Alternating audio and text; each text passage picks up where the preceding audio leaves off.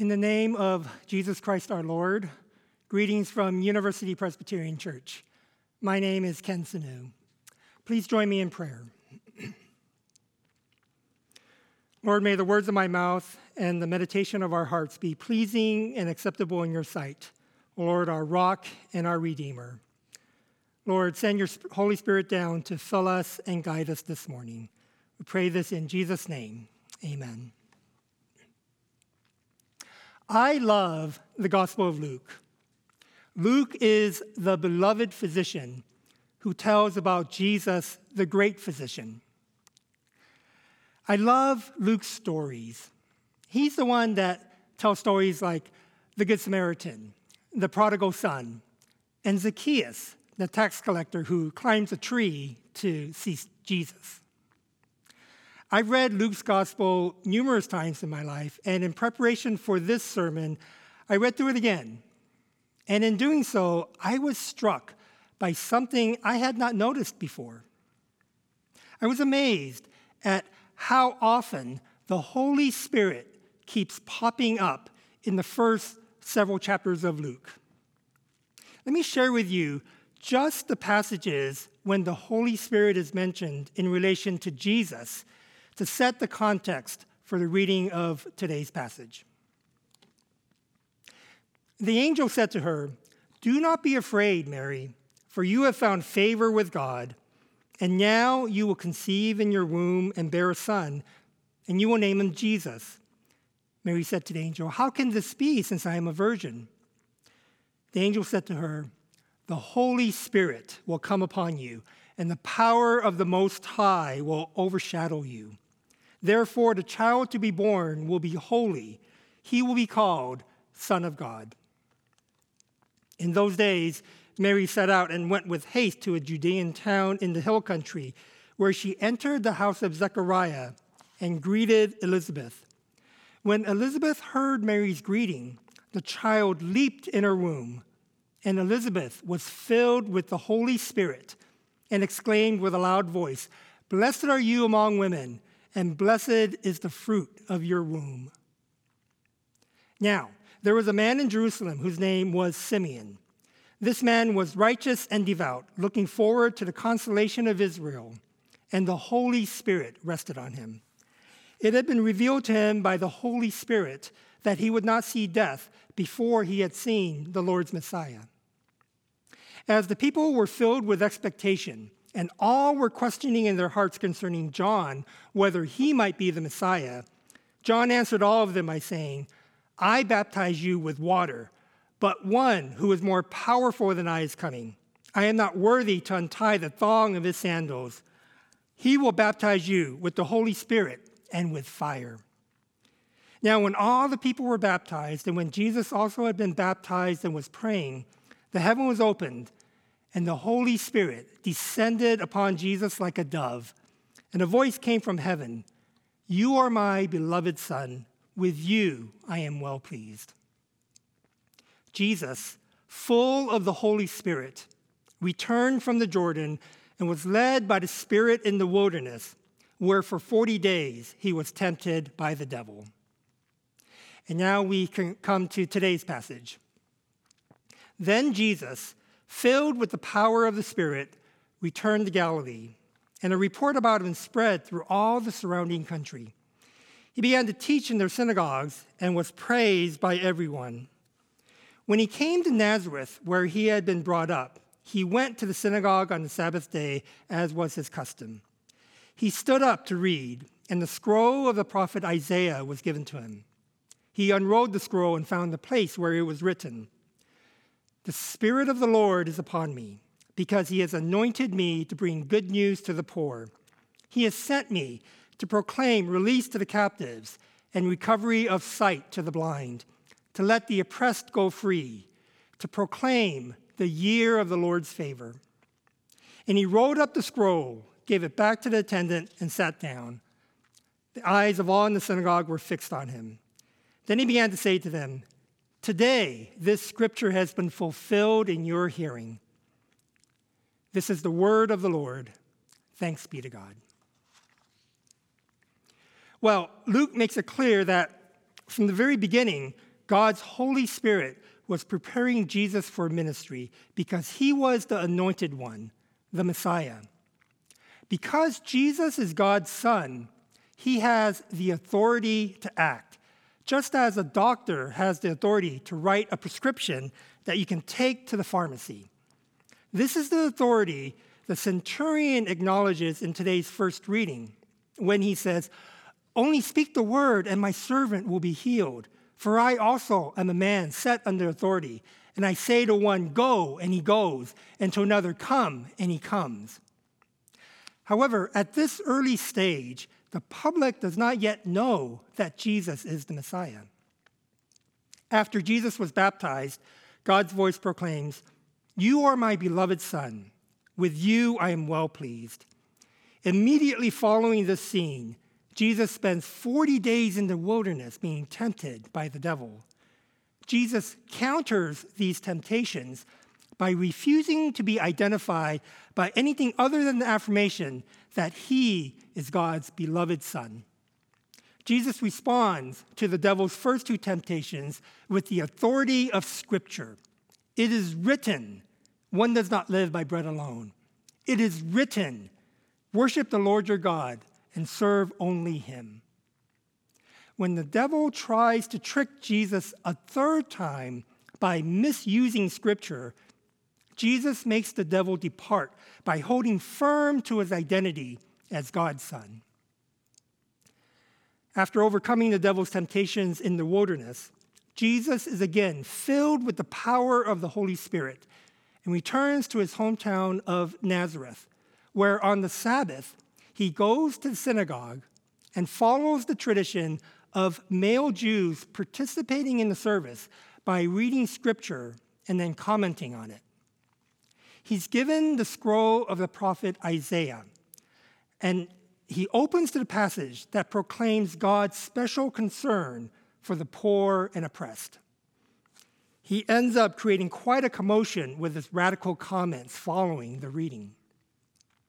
"The Spirit of the Lord is upon me, because he has anointed me to bring good news to the poor.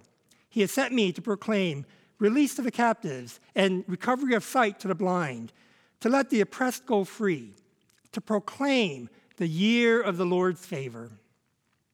Today, the Scripture has been fulfilled in your hearing.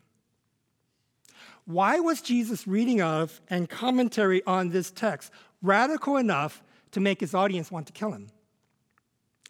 Well, Pastor George preached on one reason a couple of weeks ago, but there's another reason that has to do with the phrase, "the year of the Lord's favor." The Old Testament defines the Sabbath as having 3 levels. Now, most of us are familiar with the first level, which is actually the 4th commandment. We are to rest on every 7th day, which is the Sabbath day. The other 2 levels are recorded for us in Leviticus 25, where God commands the Israelites to observe the sabbatical year and the year of Jubilee. Every 7th year, there was to be a Sabbath of complete rest for the land, when no one was allowed to sow seeds or gather the harvest. Thus, the land was given a period of rest for revitalization and renewal. The sabbatical year signified that God owned the land and gave it to the people of Israel, who were merely stewards of it. As you can imagine, this was difficult to enforce, though it was at least partially enforced in the Maccabean period.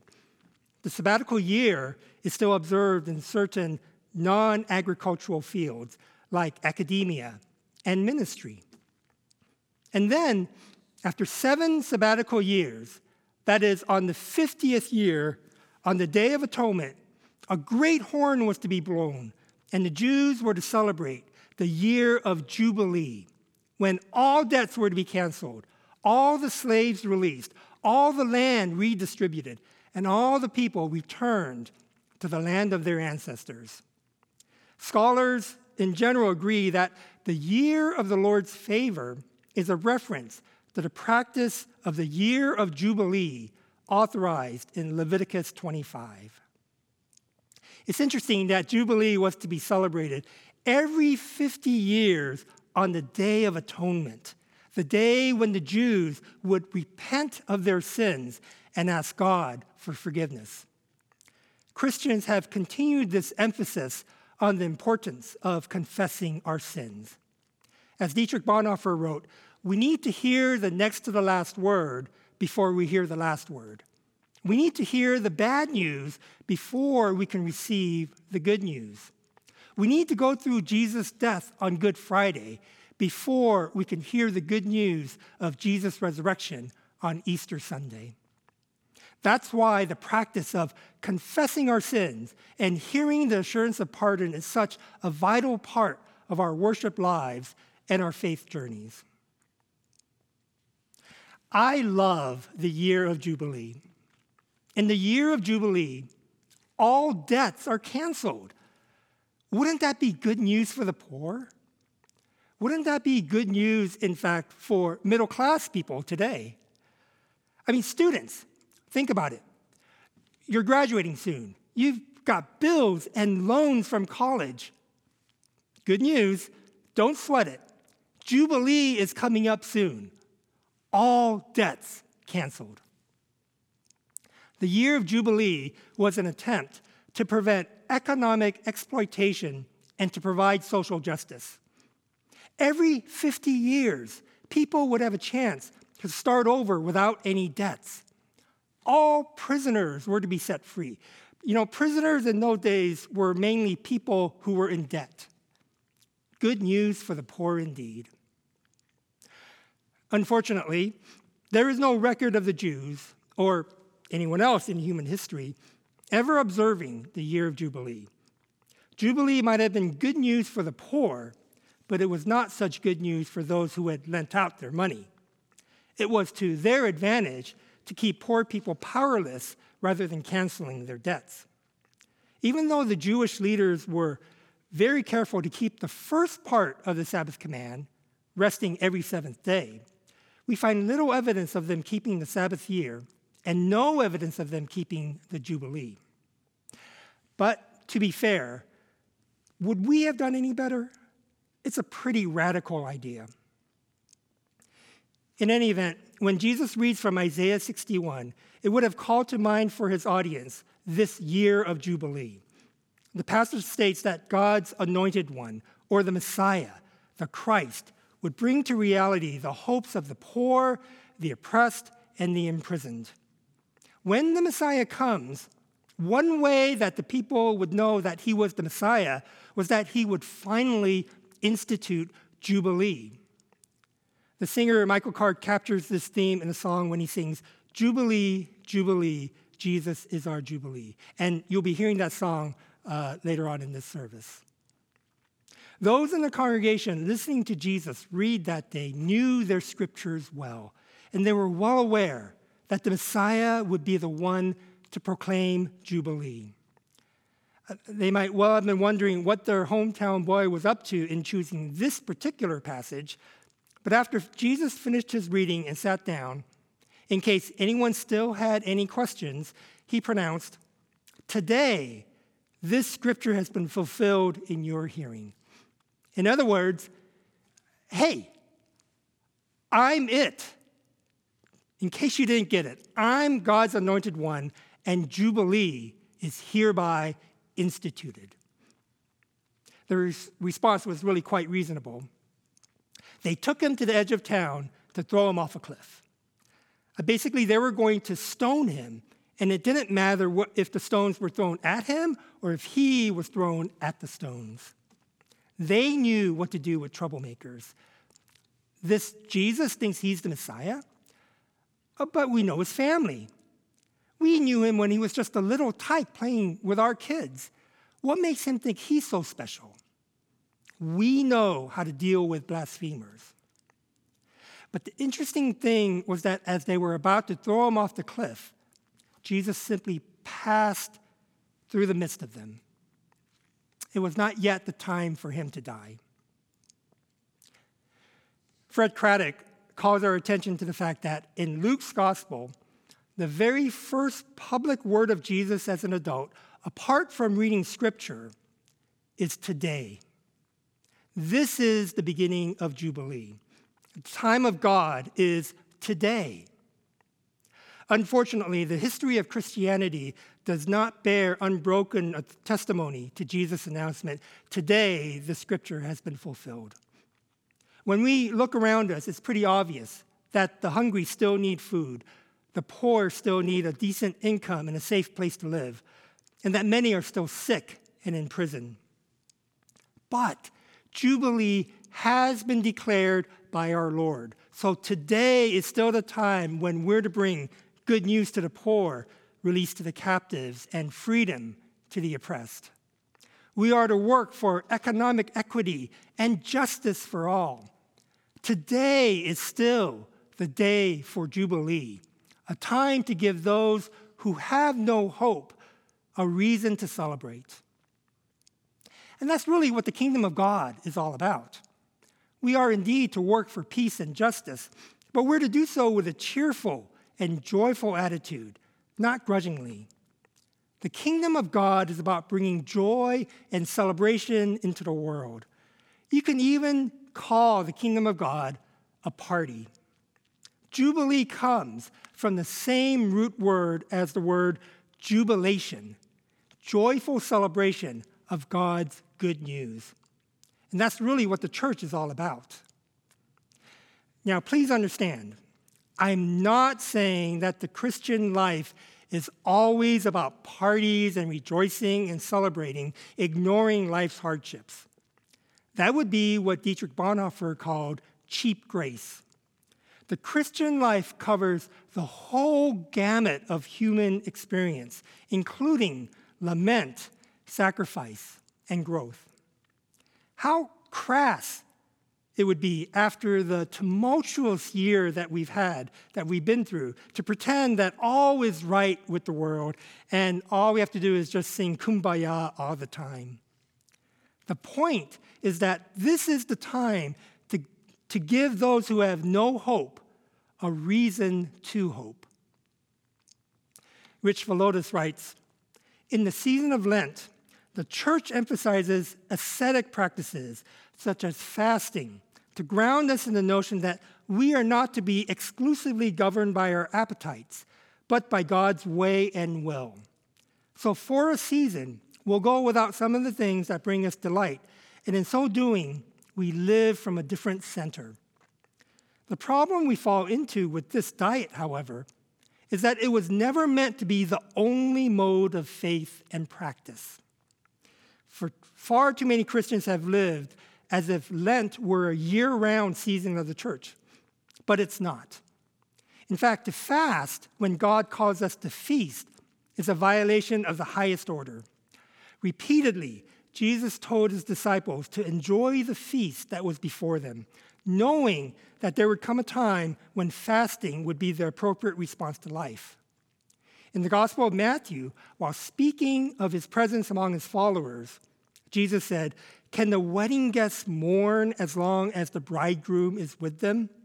The days will come when the bridegroom is taken away from them, and then they will fast." In other words, don't subject yourself to something Jesus didn't command. What God did command is for us to celebrate Jubilee and to share the exciting and joyful news of Jubilee with other people. Today, the kingdom of God is at hand, and Jubilee has been instituted. The time is now for justice for the poor and oppressed. But if this is true, then why do we still see so much poverty and oppression in the world? William Willimon says, "The Christian life is a life lived between D-Day and VE Day. That is, between the landing at Normandy and the final victory in Europe. The decisive battle has been won. The battles we face today are part of the mopping up operation to implement that victory. In other words, evil can still cause great harm, but not ultimate harm anymore. In the meantime, we are to live as those who know that the decisive battle has been fought, The war has been won, and we have been liberated to live as those who know for sure who sits on the throne. There is now only one power we are to obey in life and death, in life beyond death. That power has a human face, a face once crowned with thorns. That's why we should be jubilant in our faith, because the gospel is indeed a cause for celebration. Isaiah 61 states that when the Messiah comes, you'll know he's the Messiah because he will finally institute the year of the Lord's favor. The Messiah will institute Jubilee. The kingdom of God that Jesus constantly talks about is Jubilee come to life.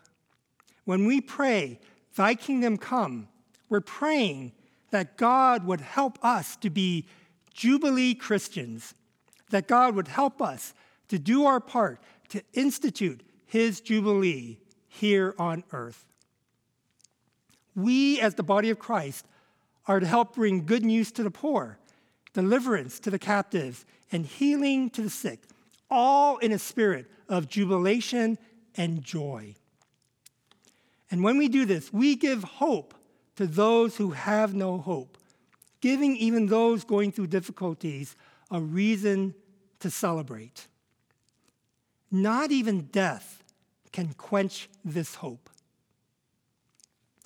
This point is illustrated in one of my favorite stories told by Tony Campolo about the first time he went to a funeral in his church, which happens to be a large African-American congregation in West Philadelphia. He was 17 years old, and his good friend Clarence had gotten killed in an accident. Campolo is Italian-American, and he'd never been to a black funeral before. The pastor got up, and for the first 15 minutes of the service, he spoke with great eloquence on what the Bible says about the promise of the resurrection and the joys of being with Christ. The pastor then came down off the platform and went over to the family of Clarence. And he said to the rest of the congregation, "You can listen in if you want." To the family, he spoke words of comfort and words of peace and words of joy. The last thing he did was he came over to the open casket and he said, "Clarence, Clarence." Campolo remarked that when his pastor speaks, he speaks with such authority that no one would have been surprised had there been an answer. He said, "Clarence, you died too fast. There were a lot of things we should have said to you when you were alive, and that we didn't, and that was our mistake. But Clarence, we're going to say them now." He started to go down a litany of beautiful, wonderful things Clarence had done. How Clarence had helped this elderly gentleman and that elderly lady, shoveled snow for that shut-in, babysat those kids, done this thing and that thing. He went down this list of beautiful deeds that Clarence had done, of how he had served others without thought of reward. When he finished, he said, "That's it, Clarence. That's it. There's nothing else to say. And when there's nothing else to say, there's only one thing to say. Good night." He grabbed the lid of the casket and said, "Good night, Clarence," and he slammed it shut. You want drama? Try that. "Good night, Clarence." Bam! Slowly, he lifted up his eyes as a smile lit up his face. And he said, "Good night, Clarence. Good night, because I know that God is going to give you a good morning." And with that, the choir rose to its feet and started singing, "On that great getting up morning, we shall rise, we shall rise." And all the people in the congregation were up in the aisles and jumping and cheering and clapping. And Campolo was up and he was cheering and he was dancing. And he wanted to join that church. He wanted to join a church that knew how to take a funeral and turn it into a party, into a time of jubilation. If you haven't yet joined this party, and if you're looking for a genuine Jubilee reason to hope, even in this challenging time, I invite you to do so today. There's plenty of room for you, and we'd love to have you. Just go to upc.org/Jesus, and a spiritual advisor can help you get started. We saw that Luke begins his gospel by showing us how the Holy Spirit is with Jesus from the beginning of his ministry and prepares him for ministry. Luke also begins his second book, the book of Acts, by mentioning the Holy Spirit. Jesus says to his disciples, "You will receive power when the Holy Spirit comes upon you, and you will be my witnesses in Jerusalem and in Judea and all Samaria and to the ends of the earth." Jesus was God's gift of grace and salvation to the world. As our Advent devotional reminded us, with this gift comes a promise and an invitation. We are promised the power of the Holy Spirit, and we are invited to join Jesus in his mission of salvation. You are invited to come and join Jesus in his mission of salvation. For today, this scripture has been fulfilled in our hearing, and Jubilee has been proclaimed. Now, we're still living in the now and the not yet, but we know the end of the story. So come join the adventure of a radical commitment to Jesus that is also filled with joy and jubilation. Come join other Jubilee Christians and become a Jubilee Christian yourself. It's a life that announces good news to the poor and oppressed, that brings life from death, and that can even turn a funeral into a party. Amen. Please pray with me. God, thank you for the good news of Jubilee. Help us to be Jubilee Christians, to go out into the world and share the good news of your gospel with our neighbors. In Jesus' name we pray. Amen.